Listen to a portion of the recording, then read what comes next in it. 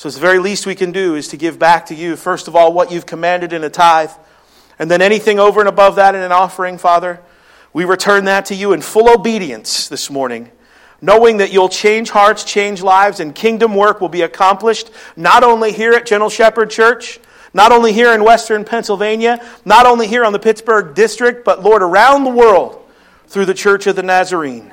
I thank 5 years old this morning, so if you'd like to back there, it's available for you, but the kids will stay in. And if you are visiting with children this morning, on normal weeks, on non-holiday weeks, let's say, because we think it's important that the kids stay in and they get to hear the message, they get to sit in church, and they get to hear the songs, and they get to see how it all goes some weeks. But most weeks we have an unbelievable children's program that meets in the back in the children's wing. It's called G Kids, and they meet back there, and you can send, or we have classes for all ages, and they have a great time. We'll be doing a VBS program this summer. You don't want to miss some of that on Sunday mornings. So bring your kids. Believe me when I tell you, we send them out, and there's a throng of children that come. Half the congregation leaves. They go out the back door and toward the left or toward the right, and they go back in the children's wing, and they have a great time back there. And Leah Shaner, our children's director, makes sure that's all organized. All the teachers have proper clearances, and all that's taken care of. Your children and your safety and security is of top priority here. So if you're visiting with us, you can come back with your kids, and they don't have to sit with you in service. They can go back and be a part of our children's program. All right? All right. All the housekeeping out of the way. You ready for the word? Yes. 3 people are ready for the word. All right. A Sunday like no other. So for the next few moments, I want to talk to you about the comeback. I want to talk to you really about the greatest comeback ever. And if you were to Google the word comeback, a lot of things would come up in every area of life, and a lot of them start with the world of sports. And if there's and I remember I got the microphone, so if anybody this morning remembers this moment, does anybody remember this moment? Anybody at all? There's a few, right? Any Pens fans in the house? Right. In 2009, April 25th, that's Max Talbot with the shiner on his eye. In 2009, during Game 6 of the Eastern Conference quarterfinals, Matt Talbot dropped the gloves with Daniel Carrillo. What happened next was nothing short of amazing. Down 3 goals in Game 6, a series-deciding game. I mean, the Penguins were down and out for the count. It was a series-deciding game, Game 6. As the Flyers fans were cheering their player, Talbot literally hushed the crowd as he was ushered off the ice into the penalty box. Fighting's not right, kids. Less than 30 seconds after that, the Penguins were awakened, down 3-0 in this game. They scored 4 unanswered goals. The Pens defeated the Flyers, and then they went on to win the Stanley Cup that year. One of the greatest comebacks, down 3-0. Another great comeback in 1986 was Jack Nicklaus, down 7 strokes in the Masters tournament at the start of the final day. He birdied the back 9, he tore it up, he went on to win the Masters in a classic that's been unequaled since. It was an amazing comeback. And I know you'll remember this, Super Bowl 43. Down 23-20, the Arizona Cardinals, the Steelers had 2.5 minutes to cover 88 yards. Ben Roethlisberger faced 1/3 down in that drive. He converted that with a 13-yard completion to Santonio Holmes. A 40-yard pass to Holmes, most of which came after the catch. That put the ball on the Cardinals' 6-yard line. But the Steelers chose to use their last timeout with 48 seconds left. In the worst-case scenario, a field goal would tie the game. Y'all can put yourself there. I know you're doing it. But Roethlisberger went for the win. And remember what happened. After an incomplete pass, Roethlisberger then pinpointed a ball over 3 red jerseys into Holmes' outstretched hands in the back right corner of the end zone. Holmes scored the Super Bowl MVP honors with that touchdown reception. Roethlisberger's greatest fourth-quarter comeback gave the Steelers an unprecedented 6th Super Bowl title and their most dramatic Super Bowl finish ever. We love a comeback. Something exciting. Something exciting. You're thinking that all is lost and hope is gone and thinking it's not going to happen. And then all of a sudden, there's a comeback where the person you didn't think was going to win ends up winning the game. But all of the comebacks that I can think of, the most exciting and greatest is the spiritual comeback. And that's the good news of Easter, that the Lord Jesus has a way of turning things around. He has this way of taking the irreversible and reversing it. He has this way of doing that in any one of our lives. What our own energy and our own ingenuity and our own creativity and ability could never do. He has this way of bringing about a divine comeback when He's invited into the equation of your life. That's why in the next few moments I want to talk to you about the greatest comeback ever. The comeback of the resurrection on this Easter Sunday morning.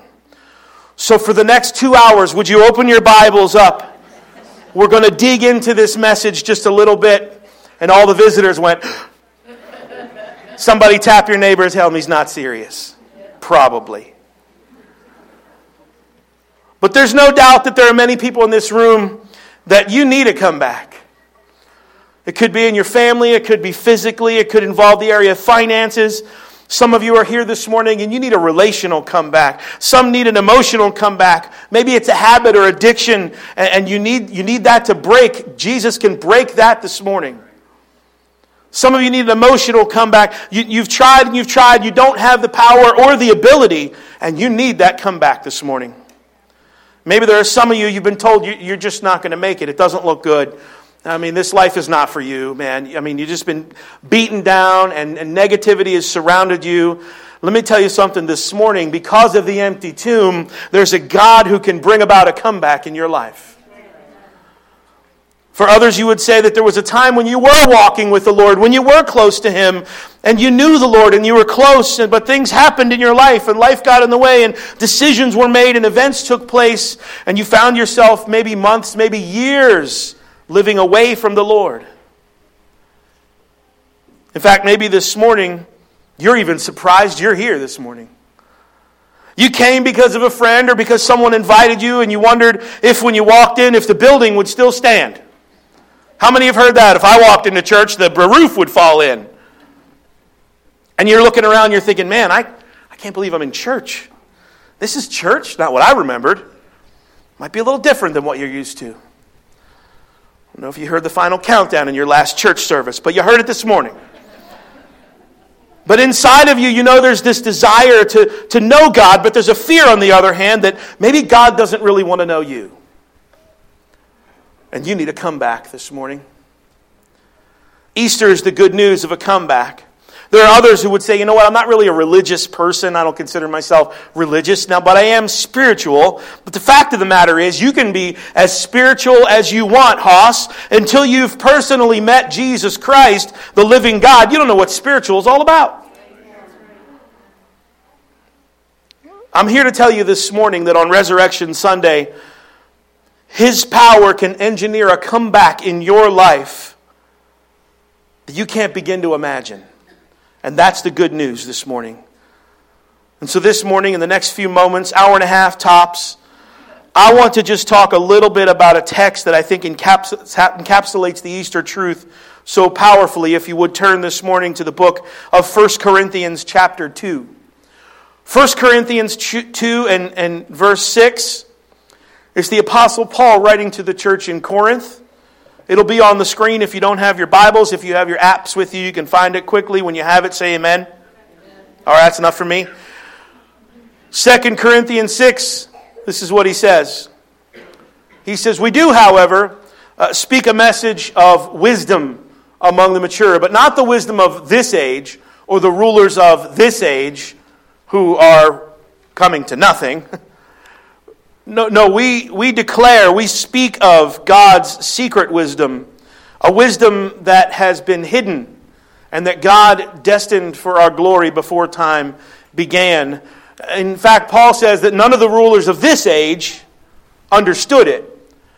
For if they had, they would not have crucified the Lord of glory.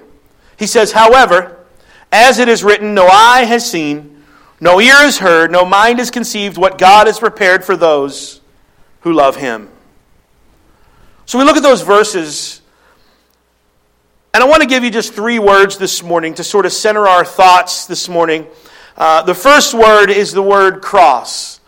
If you're a note taker, you might want to write these down. If you're not much of a note taker, go ahead and write these down. The word cross, 4 times in this passage we just read, we saw the word wisdom. Now, Paul's talking about wisdom. He's not talking about conventional wisdom. He's not talking about philosophical wisdom, with which the Corinthians actually would have been very into. They loved to hear and debate the latest philosophies. What the Apostle Paul is talking about is a secret wisdom, a hidden wisdom, he says. Well, why? Why is it hidden? Well, it's a divine wisdom, and that wisdom centers on and is all about the cross. And we'll dig into this just a little bit. In 1 Corinthians chapter 2 and verse 1, the verses preceding this, Paul also writes to the Corinthians, remember, when I came to you, brothers, I did not come with eloquence or superior wisdom as I proclaimed to you the testimony about God. That's what the Corinthians wanted to hear. They wanted debate. They wanted philosophy. They wanted to talk about this. And Paul says, listen, it's not what the cross is about. I don't come to you with eloquence or human wisdom. The cross is about a kind of power that radically and miraculously changes a life. Look at it in verse 2. Paul says, for I resolved to know nothing while I was with you except Jesus Christ and Him crucified. It's not the eloquence of philosophy. It's not the complications of debate. It's not all these arguing terms and going back and forth in forensics. Paul says, I resolved to know nothing while I was with you except Jesus Christ and Him crucified. The 2 things that Paul mentions about the cross, first he tells us, is that the cross revealed God's plan. Look at it in verse 7. Now, we declare God's wisdom a mystery that has been hidden and that God destined for our glory before time began. I highlighted it up there for you to make it real easy. It was predestined, this whole thing, this whole plan. It's important to understand that the cross wasn't just about bad men doing a bad thing at a certain point in history. The cross was always a part of God's plan before time began. The plan was formulated before you were even born. Paul said the plan was formulated before his audience. You all were even born. The plan that was formulated before the earth was created, the plan that was in eternity before time began, the all-knowing God who exists outside of time, He can see the beginning and the end simultaneously, and He said, that's why He said that He is the eternal, ever-present, and even ever-now God. He saw you before time began. He loved you before time began. He was thinking about how He could reach out and how He would reach out to you. Before time began. God knew, because God knew the frailty of humankind. He knew that mankind, left to their own devices, would never be able to serve Him without sin. And that sin would mar and damage the ability of human beings to have a relationship with God. And God desired to know you, not only today, but to know you for all eternity. That's God's desire for you. For you, sitting here this morning, watching online, that's God's desire for you. To know you, not only right here and now while you're walking around, but to know you for all eternity. And to work in you in a way that would not only glorify Him, but glorify His glory in you. Would reveal His glory in you. It's something that's amazing to consider. And God said that I'll need to do for them what they cannot do for themselves. Because even on your best day, and I know y'all are thinking y'all are good, and not you folks. You came in here and polished your halo and walked into church on Easter Sunday and sat down. But maybe someone you know, on their best day, they would never never, through their own righteous acts or deeds, be good enough to go to heaven so that God did for us what we could not do or your friends could not do for themselves. He sent His Son Jesus to die for us, to bear our sin, so that when we put our faith in Him, our sins would be forgiven. And God did it because He loved the world. He loved you, and He loves me. In fact, one of the greatest verses in all the Bible, you might have heard it, John 3:16. For God so loved the world that He gave His only begotten Son, that whoever believes in Him should not perish but have everlasting life. It was a plan from the very beginning. Paul calls it a hidden wisdom because bits and pieces of it were laid out in the Old Testament. But still, the people couldn't see it. They couldn't put it together in their mind. It was laid out throughout all of the Old Testament. Did you know that the entire Bible, Old and New Testaments, all points to Jesus Christ? It all points to Him. Have you ever purchased a piece of real estate or a home or something where you had to sign a bunch of stuff? I mean, sign, right? I mean, here, sign here, sign here, sign here. And you're signing and initialing all over the place. What they've done now, and you might have seen this, some of them have put these big green arrows on stickers on the page. You know what? A little bit? Anybody? Am I up here by myself? Yeah? All right. So you see these green arrows, right? Sign here. Oh, there's one. And they peel it off. And they sign where all these green arrows. That's what the Bible is all about. That's what the Bible's like. All of these green arrows pointing to Jesus, pointing to Jesus, pointing to Jesus, all throughout the Scriptures. This is Jesus. This is Jesus. This is what I'm talking about. God's trying to get our attention. I wish He would have put those green arrows in there now. Think about it. Here, this is Jesus. In fact, the disciples, even the ones who walked around with Jesus 4 different times at least, Jesus said very plainly to them, here's what's going to happen. I'm going to go to Jerusalem. The leaders are going to reject me. I'm going to be flogged. I'm going to be crucified. I'm going to die. And then in 3 days, I'm going to raise myself up again. All kinds of time. It went right over their heads. I love the disciples because they were remedial like me. You know, they just sometimes didn't get it. We have the benefit of reading ahead. We get it. But maybe that was us when we were right in that moment. And maybe it would have gone over our heads too, right? Before you get all judgy on the disciples. But it was the hidden plan, Paul said. But it was God's plan. The second thing we know about the cross is it reveals God's power. Again, back in 1 Corinthians 1 and verse 18, it says, for the message of the cross is foolishness to those who are perishing. There are some here today, and when we talk about the cross, some are listening or watching online, we talk about this cross of Jesus. We talk about the resurrection. We talk about all of this.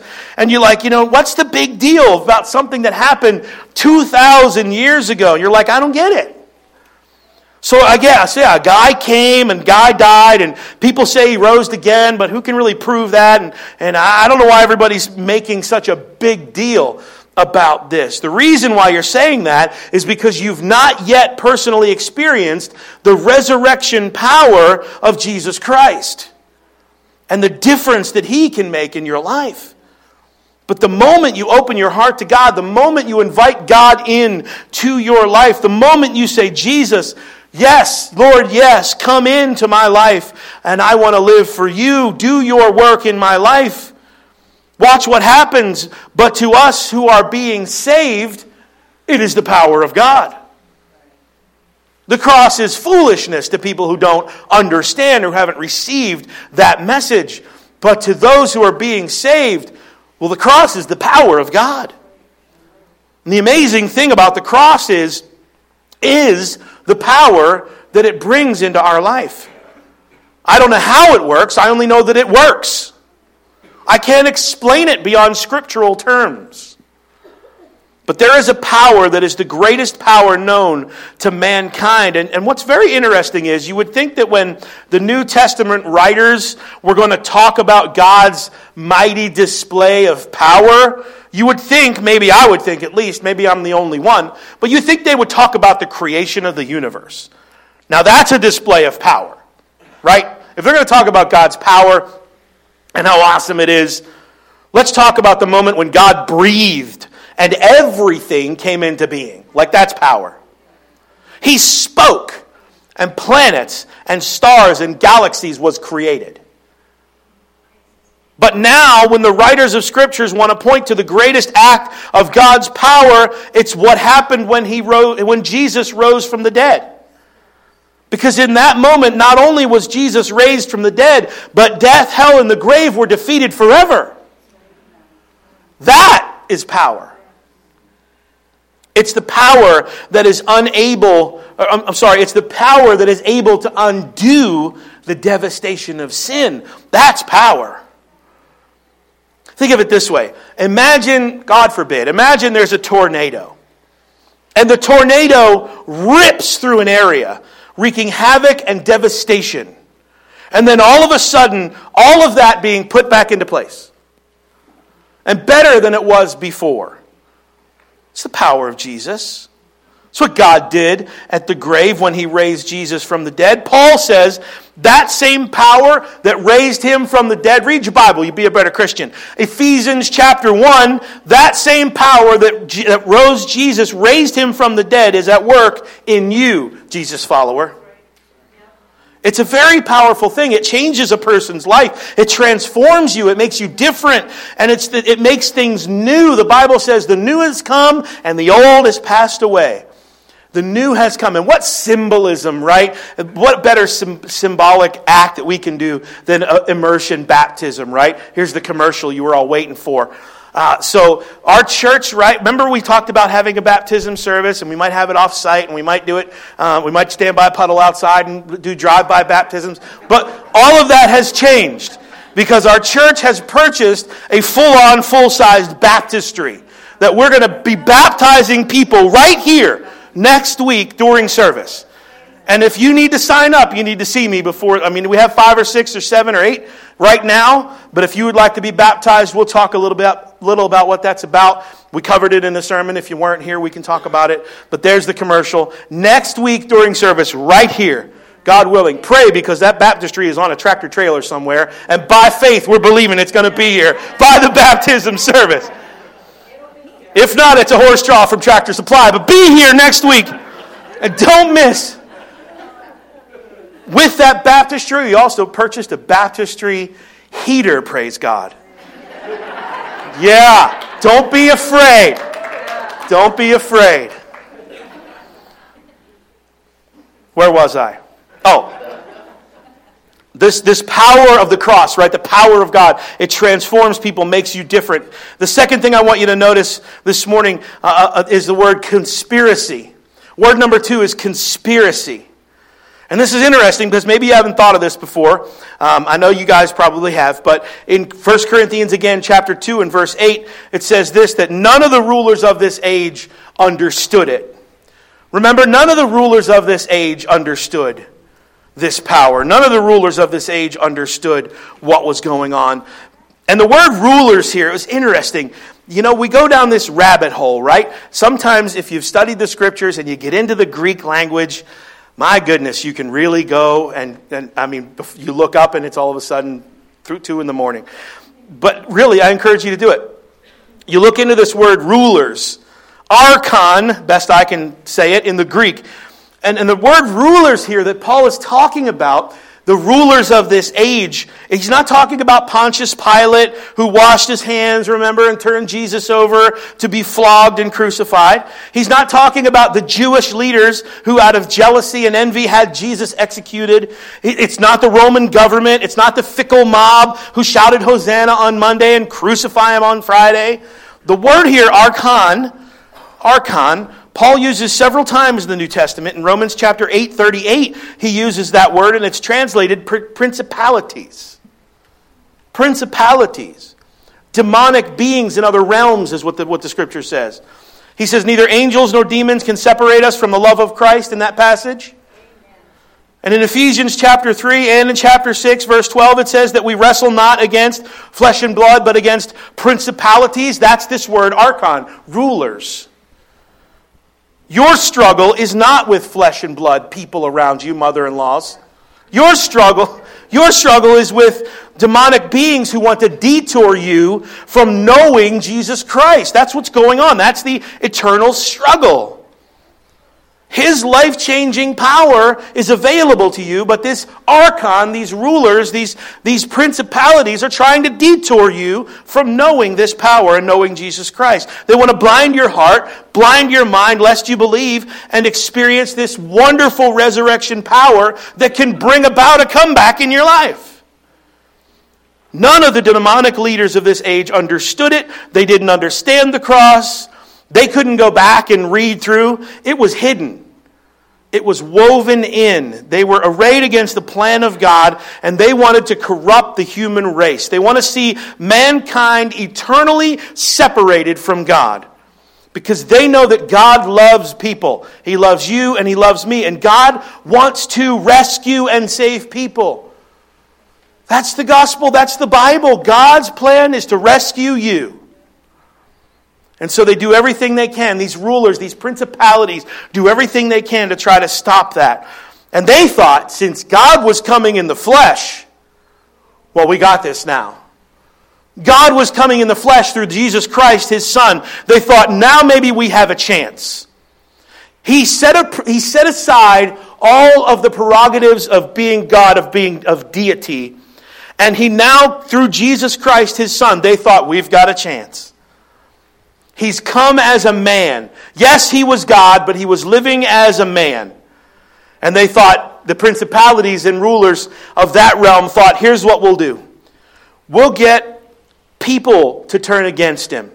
We'll get people to execute Him. And when He's in the grave, God's plan is then finished. But none of the rulers, the demonic rulers of this age, understood it. Second part B. For if they had really understood what they were doing, they would not have crucified the God, the Lord of glory. Like they had no idea what they just did. In other words, you have no idea. You crucified Him. You thought it was over. You thought you were thwarting the plan of God. But man, you have no idea. It's sort of waking up the lion, right? Look, don't go there. Don't poke the bear. There was this demonic conspiracy that the first Easter, remember how when Satan entered the heart of Judas Iscariot? Remember, the Bible says that. In the Garden of Gethsemane, when the mob came, we talked about that on Good Friday. When the mob came, Jesus said, now is the hour when darkness reigns.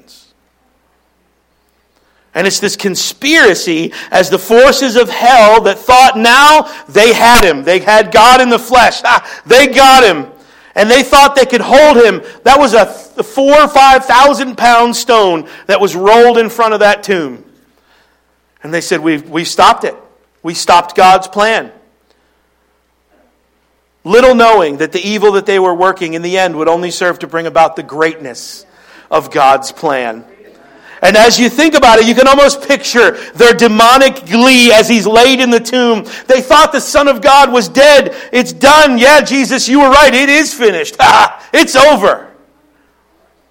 They thought it was a triumph for the enemy and the forces of hell. But instead, what they did was, when He was resurrected, it allowed the freedom and the power of God's forgiveness to flow to humanity, of all mankind, to all mankind. It's amazing. Talk about a turnaround. Talk about a comeback. Talk about a victory. And that leads me to the final word this morning. I'll leave with you. I'll close with this. The last word this morning. Come back. Come back. As they laid Him in the tomb, they thought they'd won. But on that first Easter, He rose from the dead. It was the greatest comeback ever, because He defeated death. The Bible says, death, where is your victory? Where is your sting? Death stings pretty hard. But death, where is your sting now? They thought they'd won. He defeated death, hell, and the grave, so that we can live eternally with Him. Did you know there's life after life? Did you know that? You will live forever somewhere. The Bible says that after Jesus was crucified, that he went down into the lower regions and that he led captivity captive. I love that line. And he declared his victory. He said, I am not dead, I am alive. And this morning, the message of Easter, the power of the Easter truth that God has that same comeback. Remember Ephesians, read your Bible. The same resurrection power that is in Jesus is now available to you. Jesus followers, that same resurrection power is available to you.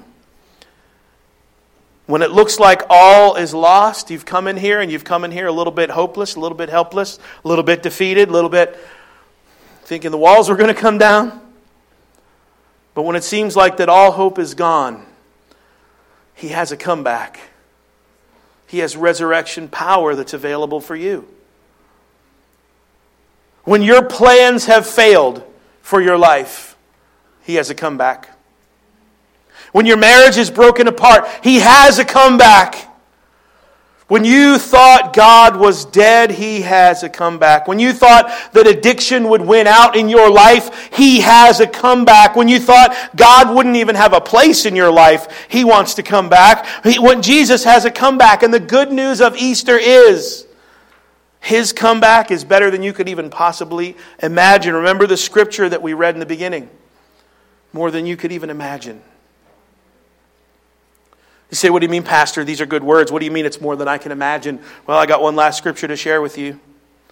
And it's in that first same book in 1 Corinthians chapter 2 and verse 9. He says this. He says, however, and I love that word, however. Don't you love however? Yeah. You thought it was one way, but however. It's sort of like those two words, but God, right? Some people have it on a t-shirt. Some people have it, I don't know if my grandma has it crocheted on a pillow, but God. But God, we have God, I can do that, but I can't do that. God, you can call me to this, but I can't do that. God, I hear you calling me, but do you know what I'd have to give up? Well, there's two other words. I had a sermon one time called How Big Is Your Butt? And it was about how big is your obstacle, how big is your, one T, but I can't do that. But there's two words in the Bible that kind of trump over all of that, but God. That's kind of like this. However, you saw your marriage was broken. However, you thought you were too far gone. However, you thought God wouldn't take you back. However, you thought that addiction was going to win out. However, that's a big however. Because of Easter, number 9, verse 9, it says, as it is written, no eye has seen, what no ear has heard, and what no human mind has even conceived, what God has prepared for those who love Him. Now that's read a lot of times. I don't know. I don't know if some have heard that at a funeral, maybe some things like this. Like, okay, well, there's this hope of humanity or hope of eternity for people who die in Christ, and it could be applied to that heavenly home that we have. We can't even conceive it, but that's kind of not what Paul's talking about here. Remember the 3 rules of biblical interpretation. Say it with me: context. Right. Those are the 3 rules of biblical interpretation. Context. Find out what it's there for is there for.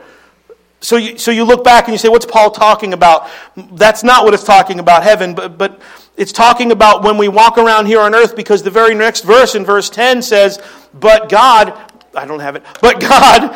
has revealed them to us by His Spirit. We can know them now, these truths, this thing that we can't even conceive, we can't even think about. It's more than we could even imagine or even think.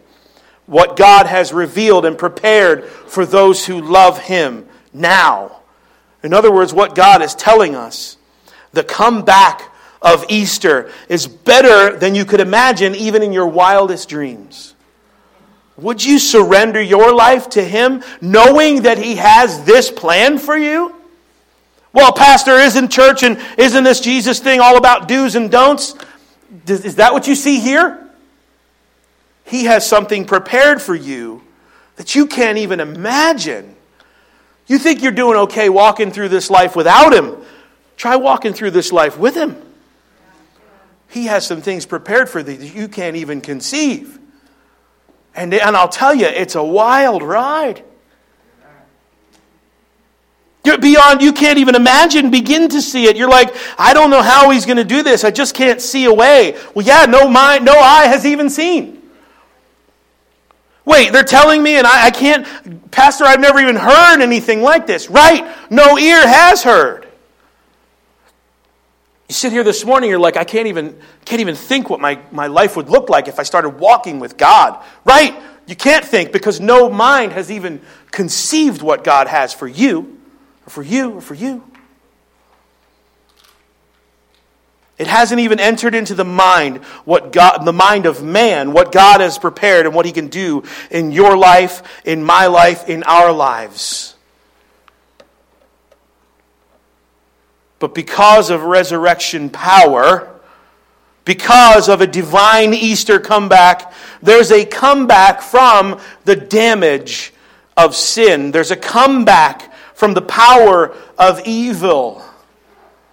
Say to me, Pastor, I'm a decent person. I don't think of myself as a person that has committed some sin or anything. Well, the Bible says that all have sinned and fall short of the glory of God. God's standard is perfection. How you doing with that? I'll give you the Dr. Phil version. How's that working for you? Put that back. No, I won't. How's that working for you? How's that perfection thing working out? There's a comeback that God wants to work in your life. All have sinned and fallen short, the Bible says. But there is forgiveness for you. He created on that first Easter, and He wants to create today in your life a comeback for you.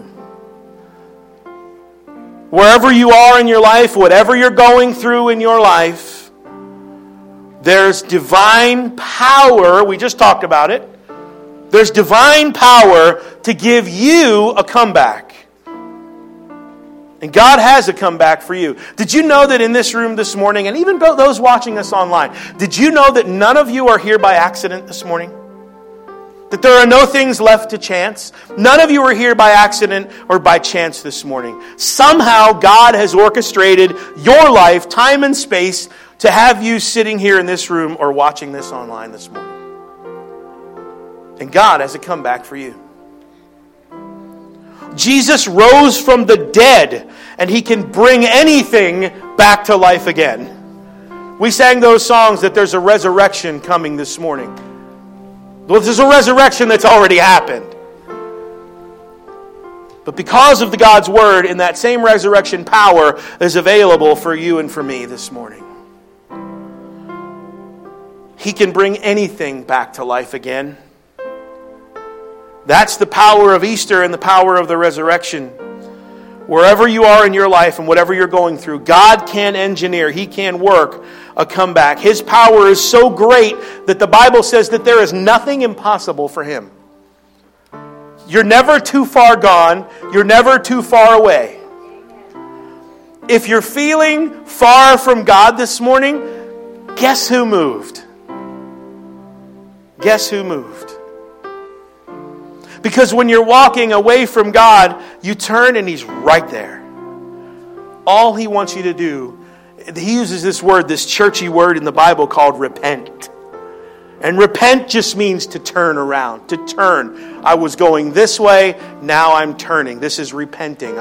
It's a U-turn. I'm turning back. That's all He wants you to do. You've been going through this life along how many ever years you've been walking around, however many long years you've been treading the sod. How's that been working for you? Everything going well? And I'm not saying following Jesus, and if you decide to follow Him today, that life is just unicorns and rainbows and everything's great now. Jesus said, in this world you will have trouble, but He also gave you an out. He said, but take heart. In this world you will have trouble, but take heart. I've overcome the world, He says. That's our hope. You don't have to walk through this life alone. You don't have to walk through this life not knowing where to turn, not thinking that the hope is lost. Why bother even trying?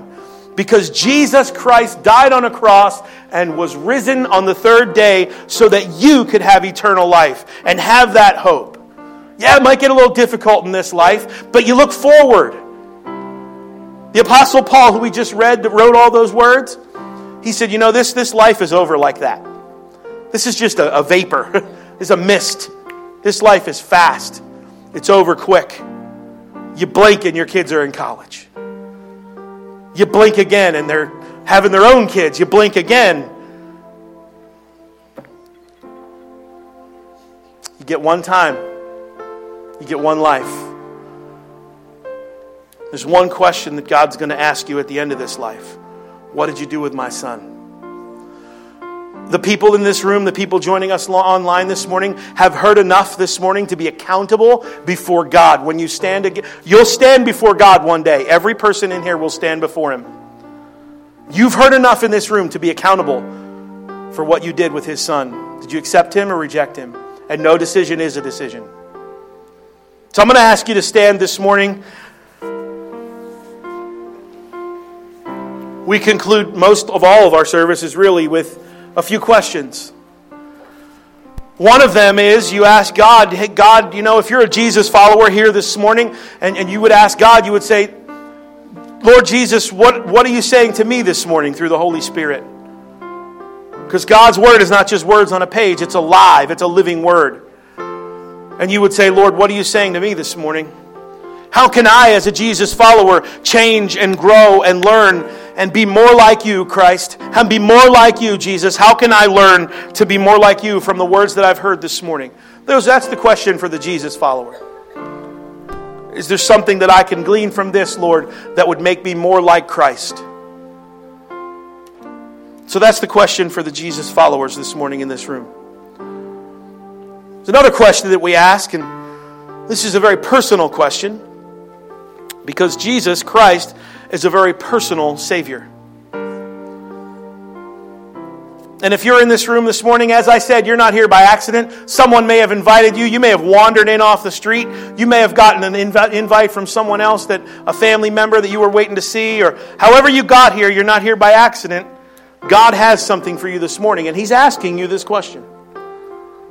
What do you do with Jesus?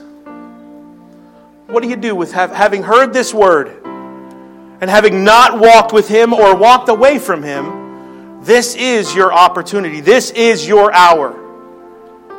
So I would ask this morning if you would bow your heads this morning together. We always say as a family, we're a tight-knit group here. There's room here for one more, always.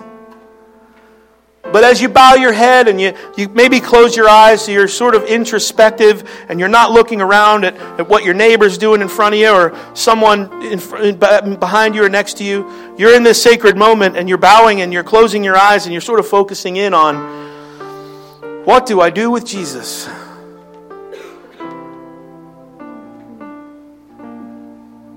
God did all this for you. God did all of this for you. And it's never too late for you to turn to Him. Never.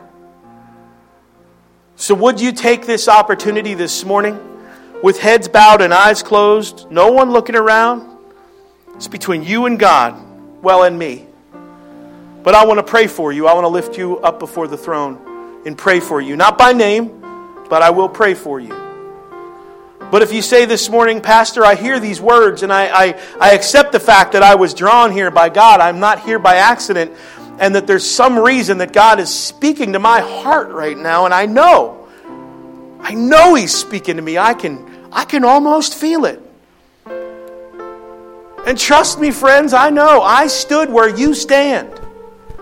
And I knew beyond a shadow of any doubt that God Himself was speaking to me. And reaching out and saying, I did all of this for you. I did it all for you. If you were the only person, God would do it all again for you to save you. So the question I asked this morning, what do you do with Jesus? Would you turn your life over to Jesus this morning?